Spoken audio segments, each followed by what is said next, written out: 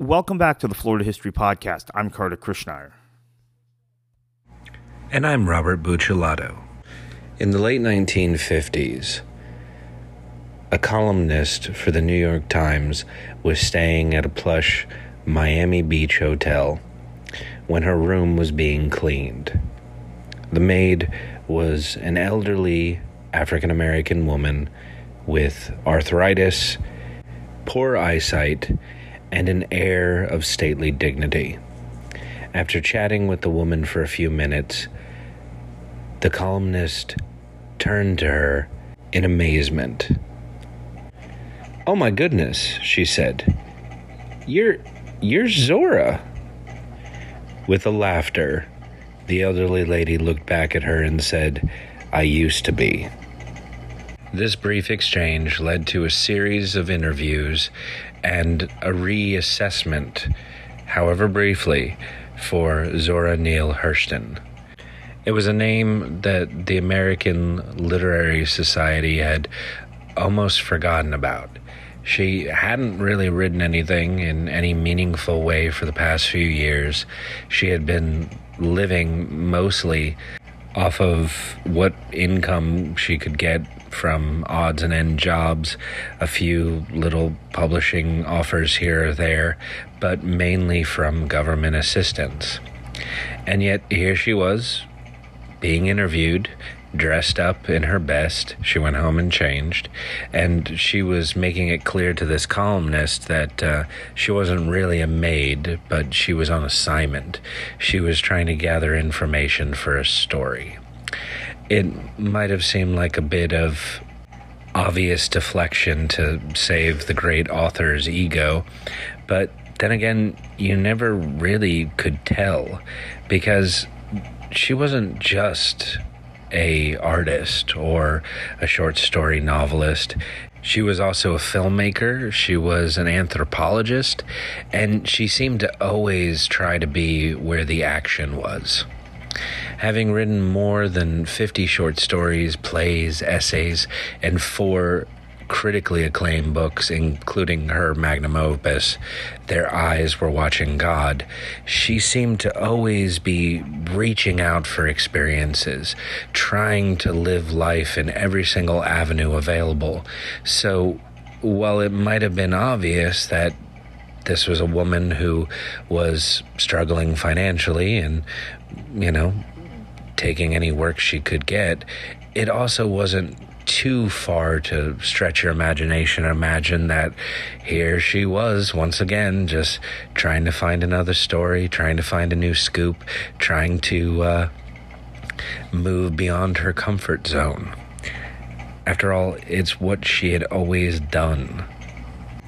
While she's probably best known for the great fiction that she had written about contemporary life for African Americans throughout the South and during the Harlem Renaissance, she was also a great nonfiction writer and one hell of a reporter, especially for uncovering and really almost shedding a light on what it was to be a part of the cultural happenings of her race during this time period in American life, during the time period of segregation, how these people who would be in many cases unincorporated little villages or towns still formed a community.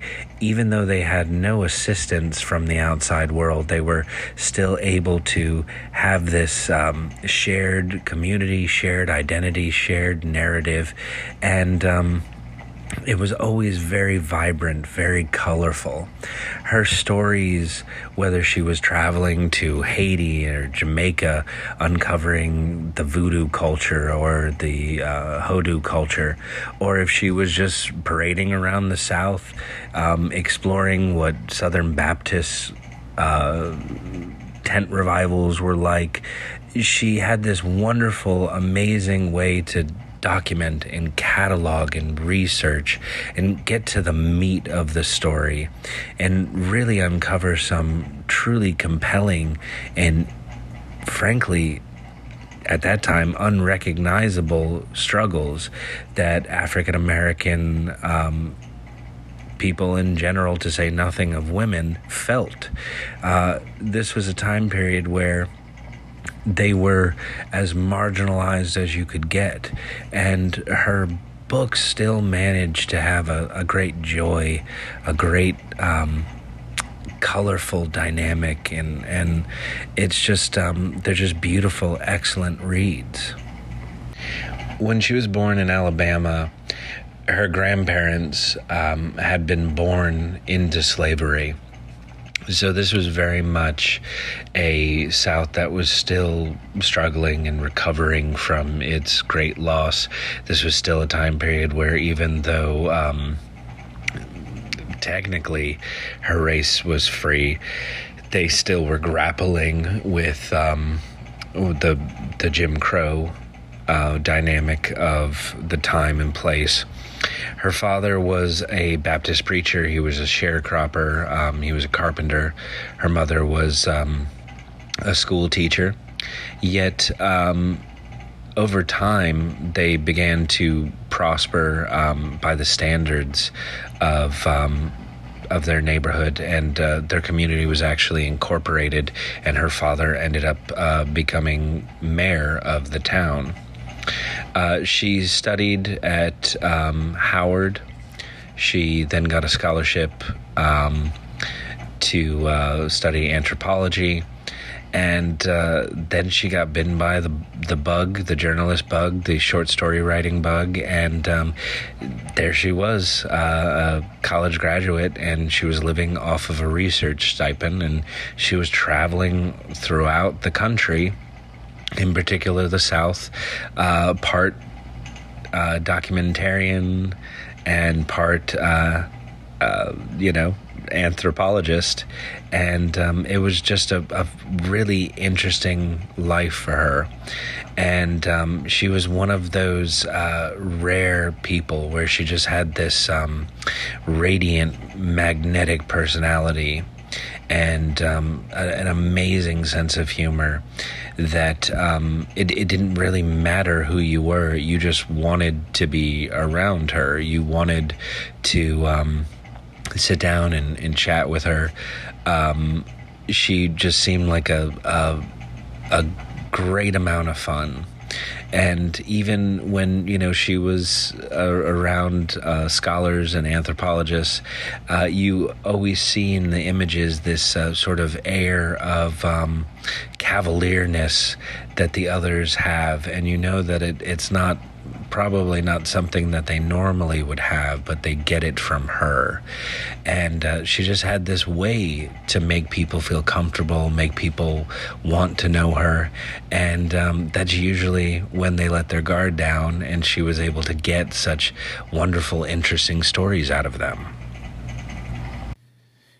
Yeah, Robert. And I think in addition, Zora Neale Hurston was, I think, just such a remarkable woman in how thoroughly versatile she was as a writer, as an anthropologist, as someone who studied human behavior, as someone who was in her own ways a civil rights advocate. I know that kind of sometimes gets some blowback historically, calling her that. And was, quite frankly, interesting enough for them to do an entire PBS American Experience show on her, which aired earlier this year. And very few subjects related to the state of Florida have been covered in that series. Now, Michael Grunwald, our friend who's done multiple podcasts with us in the past, he had his book, The Swamp, turned into an American Experience, which was quite good. That was, I think, aired in 2018 or 2019. But this is really kind of only the second Florida-specific topic in many ways. I mean, there's obviously a non-Florida angle to it as well, but so much of her work and existence was around Florida.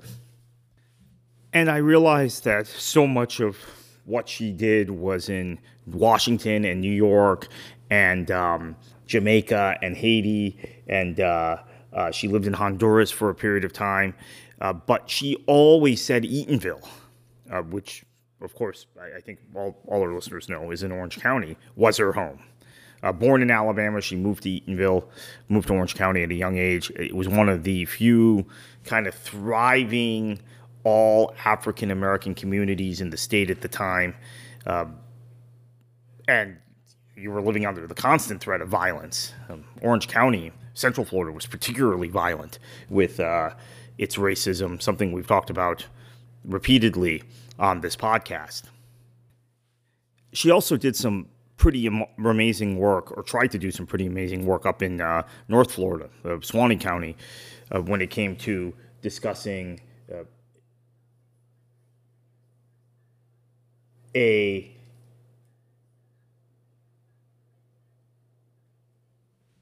local case which involved an African American man allegedly murdering a white doctor in town.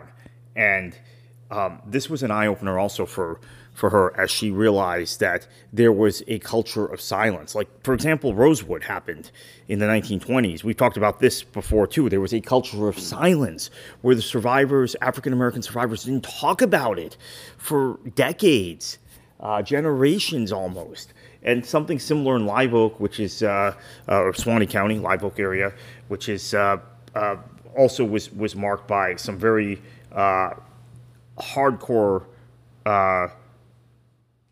racism. She passed away in 1960 in Fort Pierce, kind of destitute, financially in some trouble, which is pretty incredible for one of the great figures of the Harlem Renaissance and one of the great figures in Florida history. But it wasn't long before her contributions were once again recognized. And as I said, one of very few subjects related to the state of Florida that has gotten their own PBS American Experience documentary, which I recommend everybody watch, came out, I think, I want to say in January, and we have a link to the program. You'll have to, if you're not registered with PBS, you'll have to register, say where you live, and then they'll refer you to your local PBS station.